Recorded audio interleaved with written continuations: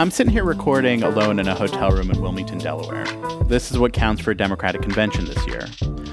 I was one of about just 30 reporters and photographers allowed into an otherwise empty room in Joe Biden's hometown to see first Kamala Harris and then Biden deliver their speeches. It was a weird experience. It included 3 days of COVID tests, temperature checks, and then sitting in a room made out like an abandoned model of the convention floor, complete with the signs for the states, but without any of the people. Conventions are usually when members of a party come together and tell the country what they're all about. Well, since the coming together part is gone, we just have the telling what they're all about part. So, with Democrats wrapping up their argument and the Republicans getting set to begin theirs, I wanted to talk with someone making a different argument. Chad Mayes wouldn't fit in at the Democratic convention or the Republican convention. He's the former Republican leader of the California State Assembly. Former, because first the Republican Party kicked him out as its leader, and then he took himself out of the Republican Party. But unlike many Republicans who have felt disassociated with the National Party under Donald Trump, he decided to keep running anyway. And he's trying to hold on to his seat, running as an independent. And so far, he's done surprisingly well. California has an unusual top two primary system, and Mayes edged out both the Republican and the Democrat for the most votes. Now he faces the Republican again in November in a district that went for Trump in 2016. But beyond holding on to his assembly seat, Mayes hopes his race is a test case for the country. He thinks there's hope for politics that isn't tied to one of the two parties, and he hopes his success proves it. He isn't a national name like most of the people that we have on this podcast, but he is someone who, just a few years ago, led a major party in the largest state in the country.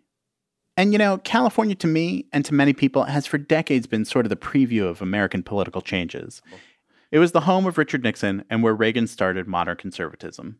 Where between Reagan and then Schwarzenegger, celebrity politics took hold before it went to the rest of America. And so that's what I wanted to talk to Mayes about. We talk a lot about national politics on this podcast, but most of national politics ends up being arguing about what to do. And most of what actually gets done is at the state and local level. Mayes is a unique figure, this year at least, to talk about how what's happening in national politics seeps down into local politics and into the decisions that get made that affect all our lives. Take a listen.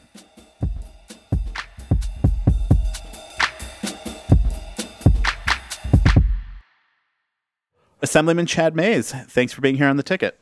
Thanks so much for having me.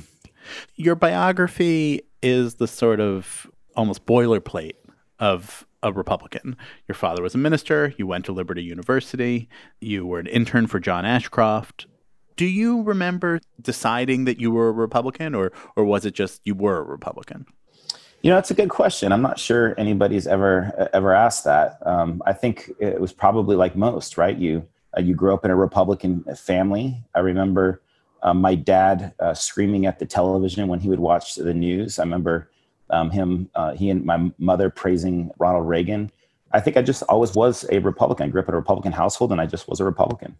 And you start deciding that you want to actually run for office yourself, which is always... I did, yeah. It was actually, it might have been when I was an intern in Ashcroft's office. I remember watching him give a speech and then being back in the office thinking to myself, you know, I could do this. And I ended up moving home then.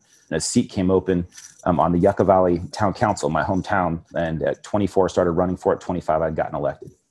And it worked out pretty well. You get yourself into the assembly not long after that. And then you're the Republican leader of the assembly in California. Yeah, so I ended up running for assembly in 2014, had gotten elected. And 9 months after I was in the state assembly, my colleagues basically made me the Republican leader. They said, you know, Chad, you're the guy that's going to lead us into the next step, and we want you to be leader. I think it's important to think about what time period that was in politics. Everything the last couple of years has become so intense. It's hard to remember where things were before that. But so you are then taking over the Republican leadership of the California Assembly in the years after Obama has won re-election, but as the Republican midterm wave turned the Senate Republican and was good for Republicans in state legislatures all over the country. Obviously, you're still the minority leader in California, pretty, at this point, democratically leaning state. But it's before Trump emerges as a big player. Yeah. The night Trump wins, you knew, it seems like right away, that this was going to be a problem for California Republicans. Yeah, absolutely. Yeah, in fact, it was on election night when then still the speaker, Anthony Rendon, and I were sitting at one of the local drinking holes. There's the two of us going over all the polls, and we wanted to start this new tradition that we would do this every year. And at that time, I did not believe that Trump was going to win. Of course, by the end of the evening, we all knew that Trump had won. And I was at the Republican headquarters in Sacramento. And while there was lots of cheering going on by many folks that were there, I and some of the other political folks that were there knew that this was going to be a disaster for the Republican Party in California, and it turned out to be. Anthony Rendon said afterwards that when he was talking about you, he told another reporter that he felt as though that you felt as though a lot of the morality that you'd seen and believed about the Republican Party suddenly seemed to vanish overnight. What was it that vanished? Yeah, I think that's right. I mean, here again, I had grown up in a very conservative home. I'd been taught, Christian values. I've been taught that America was this exceptional country. I was taught to believe that our leaders were to be above reproach. And we'd never had somebody at the head of our party who was just completely morally bankrupt. In fact, I'll share with you, using that word bankrupt, the moment I knew that I had a problem with Trump being our nominee was when there was a question asked in one of the debates when someone said, "You've filed bankruptcy 4 times." And his response was something to the effect of, "Well, yeah, I use the law to my advantage." See, in my household, you would never file bankruptcy. Or if you had to, it was because something devastating happened to you. You would never go out and think that you were going to use that to your advantage because there's somebody on the other end of that was being harmed. You would never do something. You would never swing your arm with a purpose of hitting somebody in the nose to be able to do them harm. So that's what I mean by that being morally bankrupt. And it seems as though that's what conservatism had all of a sudden become. At one point in time, conservatism was this idea of liberty and this idea of rugged individualism. But at the same time, there was this deep sense about responsibility. It was both liberty and responsibility. You could swing your arm, but you certainly weren't going to swing your arm to where it was going to connect with somebody else's nose. What we've gotten to today is, I'm going to swing my arm and you got in the way. That's bad on you, not on me. That's not what republicanism, that's not what conservatism always was, but it's what it's become. And what I began to realize is that after the election is over, even if Trump loses, he's not going to go away like Barack Obama went away. He's not going to go away like Bush went away. He's not going to go do a library. He's going to start tweeting the day after. He's going to continue to want to be in the public's eye. And the Republican Party, the activists within the Republican Party are following this man almost like they would be following a cult-like leader. And I believe that after this is all over with, those folks are going to continue to keep following. What strikes me about it, though, is that the modern Republican Party is sort of an outgrowth, an extension of the historical California Republican Party. The immigration rhetoric that animated Trump's rise had a lot of roots in Pete Wilson, the former governor of California. You had Richard Nixon and Ronald Reagan, who were not only economic conservatives, but Nixon pioneered the Southern strategy. So I wonder how you think that 2016 was this special breaking point, because it seems like the historical Republican Party and the state party in California isn't immune to the criticism that the modern party has faced. Yeah, I'm trying to figure out where I want to go with this, because I feel like I could talk about this for some time. When I become the Republican leader in 2014, I set out, and I, again, had been a brand new member of the legislature, and said, okay, guys, what's the plan? Where is the data? Where are the demographic studies? What do Californians believe? How can we put a legislative agenda together without knowing where Californians at? So we actually set out to do that. We spent $200,000 we did polling across the state. We did a ton of research, and we had voluminous information that had come back. And what we found out from that, we called it the California Republican Project. And the idea is at the end of all of this, that California Republicans were going to separate themselves from national Republicans. And we got some fantastic information back. One of those things was in California, not just Democrats, not just independents, but even Republicans believed that climate change was real and the government had a responsibility to do something about it. And so we took that data and we said, okay, now we're going to go out and we're going to start, we're going to put a legislative package together, and we're going to go to where people are at in California. The problem was, after President Trump had gotten elected, the Republican Party, the National Republican Party, and in fact, Republicans in California weren't interested in taking the Republican Party to the people of California. They weren't interested in being inclusive, right? They were interested in being exclusive. They didn't want you to be a part of that party. If you weren't with them, they wanted to push you out. In fact, that's what they ended up doing to not just me, but others. They called us rhinos, Republicans in name only, which is, you're not really one of us. And so we'd prefer that you just leave. And so all of these members of Congress, all these senators, state reps across the country, all thought, if I speak anything ill of Donald Trump, or if I don't toe his line, that I'm getting beat this next primary. So we've had this problem that's occurred. And back to your point with California, is that back in the 1990s, if you go back and look at it today, we know that with Governor Pete Wilson and Prop 187 was the high water mark for California Republicans. There's almost 38% of registered voters that called themselves Republicans at a time when there's about 43% of registered voters were Democrats. But today, in 2020, there are 45% of the state registered voters are registered Democrat, and only 24% are registered Republican. It's 2-1. In fact, there are more no party preference registered voters in California than there are Republicans in California. And the question is, well, why? Well, for a number of reasons. California isn't as white as it once was in the 1990s. There are now more Latinos in the state of California than there are white people. And because the Republican Party has now become some sort of white grievance party, and that's what the national narrative is. So in a state like California, you just can't compete. And so California really was the canary in the coal mine. If you go back to the 90s of where California was then, it's what the country is going to be 20, 25 years from now. I've tried to tell my colleagues across the country that if you think that somehow this is a winning strategy today, the brand, the toxicity that will come of this is going to last not just for 5 years or 10 years, it's going to last for generations to come. Yeah, I want to talk about what we're going to come back to what California has to tell the rest of the nation. When you bring up the trends in California, in 2007, Arnold Schwarzenegger, when he was governor, he gave this famous speech that was the dying at the box office speech, right? Yeah. And of course, it's with him, so it's a movie reference. And this is what he said. He said, if our party doesn't address the needs of the people, the needs of Republicans themselves, the voters, registered Republicans included, we'll look elsewhere for their political affiliation. And when I was going over that line, preparing for this, I was thinking about a line from Martha McSally, the senator from Arizona, right next door to you, in an interview a few weeks ago. And she was saying that part of the reason why she was arguing she should be reelected is to stop Washington, D.C. and Puerto Rico from becoming states because Republicans can't win there, even though Republicans have one state territory-wide in Puerto Rico.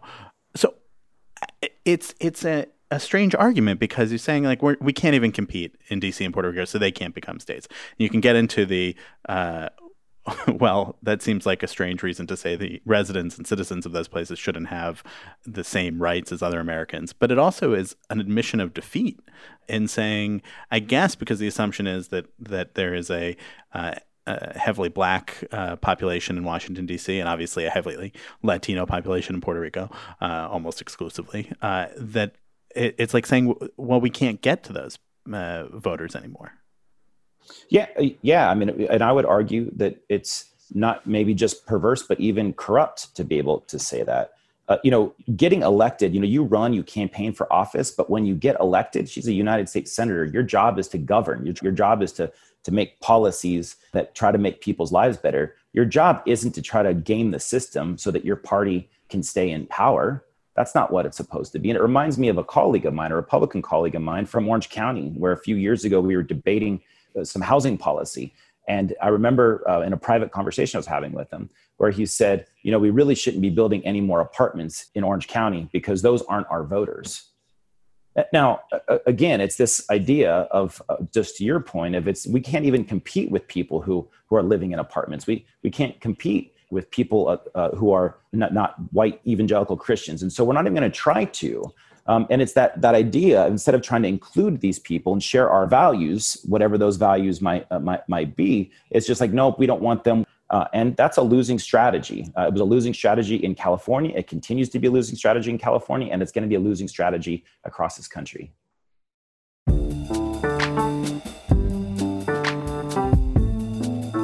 We're going to take a short break. When we come back, Mays explains the issue that first divided him from the Republican Party.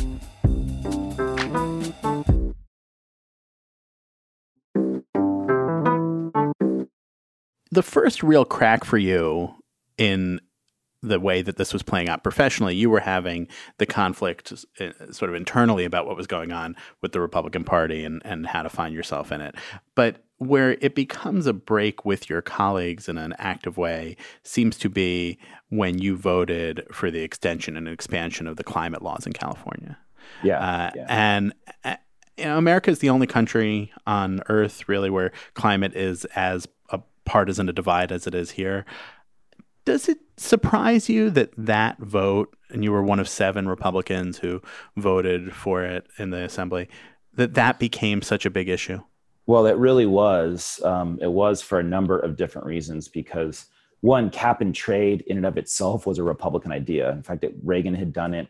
Both Bushes had done it. And it was this idea of using the market versus command and control, the market using free enterprise, ideas of free enterprise and choice versus government mandate and saying you must. And so those were supposed to be Republican principles. And we had actually done that. The law that was on the books was going to tell businesses how they had to comply.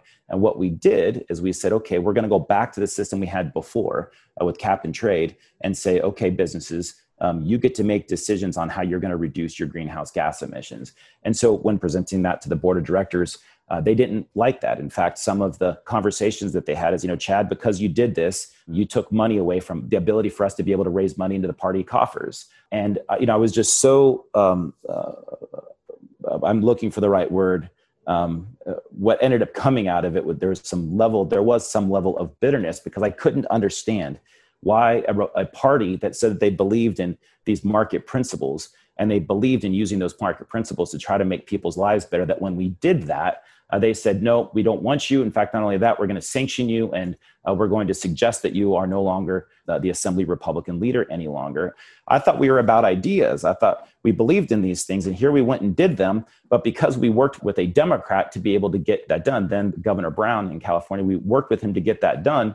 That somehow was a violation of orthodoxy, and I was a heretic, and I needed to be burned at the stake. It was crazy to me. It was crazy to me. The real breaking point for me, and I would say if there was a moment when I began to even think the unthinkable, which was to leave the Republican Party, was when I had been primaried, actually back in the 2018 election, because of my work on cap and trade and a handful of other things as well. And so I went out like you do in a campaign, and I polled my district. And, you go through like you do in polls, ask them all sorts of questions. And one of the things that you do is you ask this more likely question or less likely question. Are you more likely to vote for Chad if X, Y, or Z? Are you less likely to vote for Chad if X, Y, or Z? And I actually asked the question that said, are you more likely or less likely to vote for Chad, knowing that he stood up to Steve Bannon and white nationalists within the California Republican Party? And amongst Democrats, it went up. It was more likely. Amongst independents, it went up. It was more likely. Whereas amongst Republicans, it actually went less likely. And I remember when the pollster was giving me this presentation, and I actually say, wait, can we stop there? As he was going through the numbers, I said, let's just stop there and ponder for that just a little bit.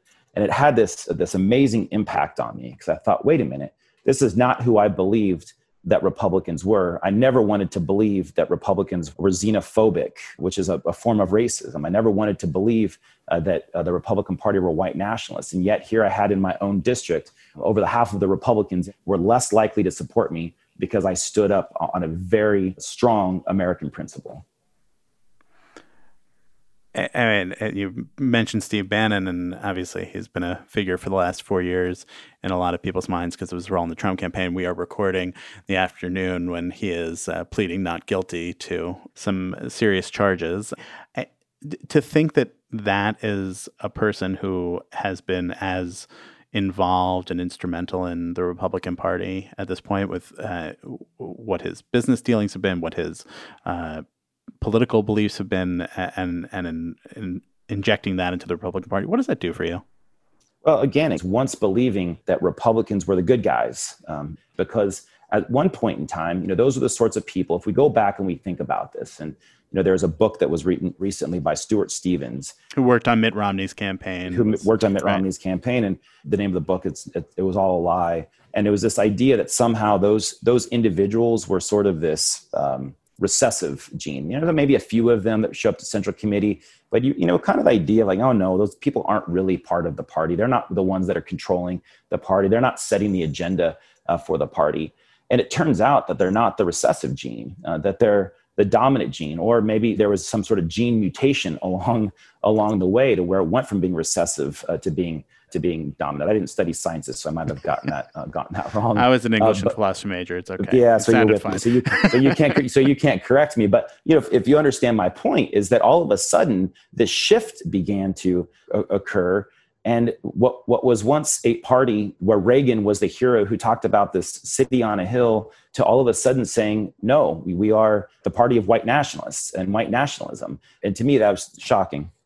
So let's go back to this decision to leave the party. You got the results back on the poll about the Bannon question, and you have that thought process. Look, the Republican brand is a toxic brand. I had tried, not just as Republican leader in the assembly, but also through an organization that Governor Schwarzenegger and I had put together called New Way California.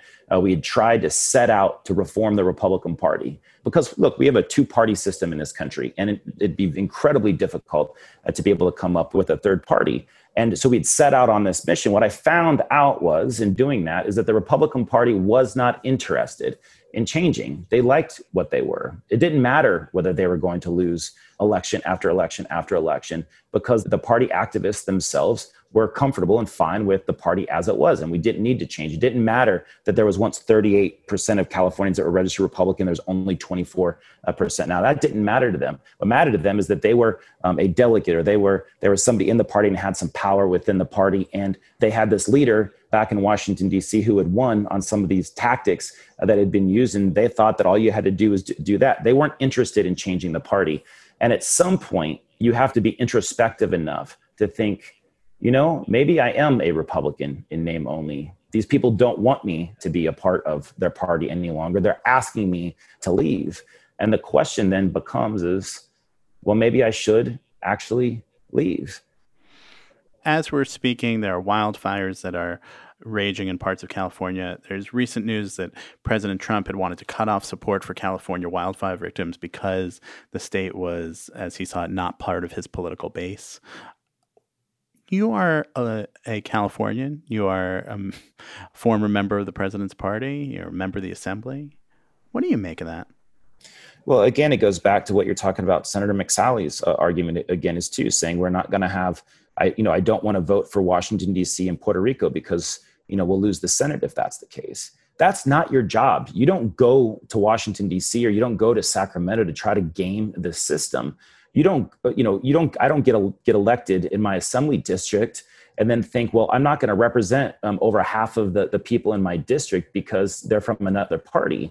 The president of the United States shouldn't say, well, there's a wildfire there, but I'm not going to put emergency funds there because, it's not my base and they don't vote for me. I'm only going to fund the states where they vote for me. That would be, when you're talking about government, that is corruption, right? I mean, that's using your office, if you will, to campaign. And that is the thing that just gets me. I've been asked, even, do you support Trump or are you a never Trumper? And for a long time, I would say, I'm not a never Trumper. People use that term because the president of the United States. You want to be able to support the president of the United States, because if the president of the United States is successful, then we're all going to be successful.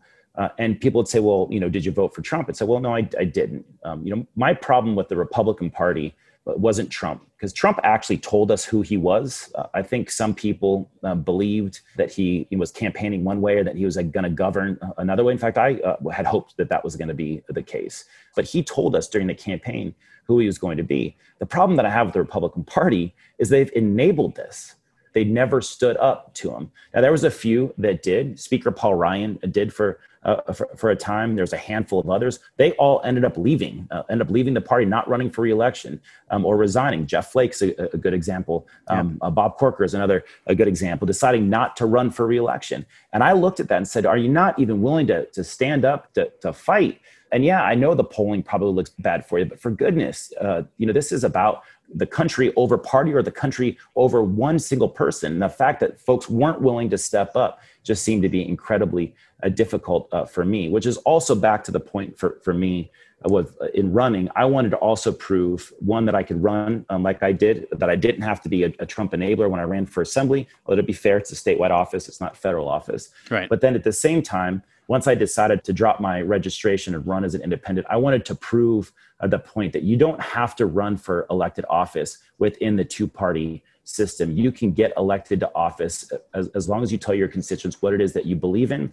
And if you share their values, they're going to vote for you. I hope others will look at my race and say, it can be done. You can win as an independent and you can be successful. I just recently done some survey work, and it looks to me like this is going to be a fantastic year for this independent. We're feeling incredibly confident going into November. You can step outside of the two norms and you can get elected. All right.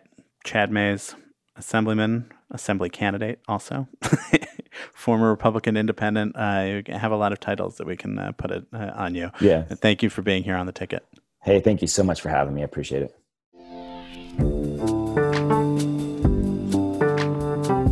That'll do it for this week of The Ticket, Politics from The Atlantic. Thanks to Kevin Townsend for producing and editing this episode, and to Catherine Wells, the executive producer for Atlantic Podcasts. Our theme music is by Breakmaster Cylinder. If you have thoughts on the show or ideas for interviews you'd like to hear, please email me at isaac@theatlantic.com. And if you want to support The Atlantic, the best way is with a subscription. If you use the link theatlantic.com/support us, it lets us know that our podcast listeners are among those subscribers. If you subscribe already, thanks for your support. And thanks for listening. Stay safe, and I'll catch you when I'm back in Washington.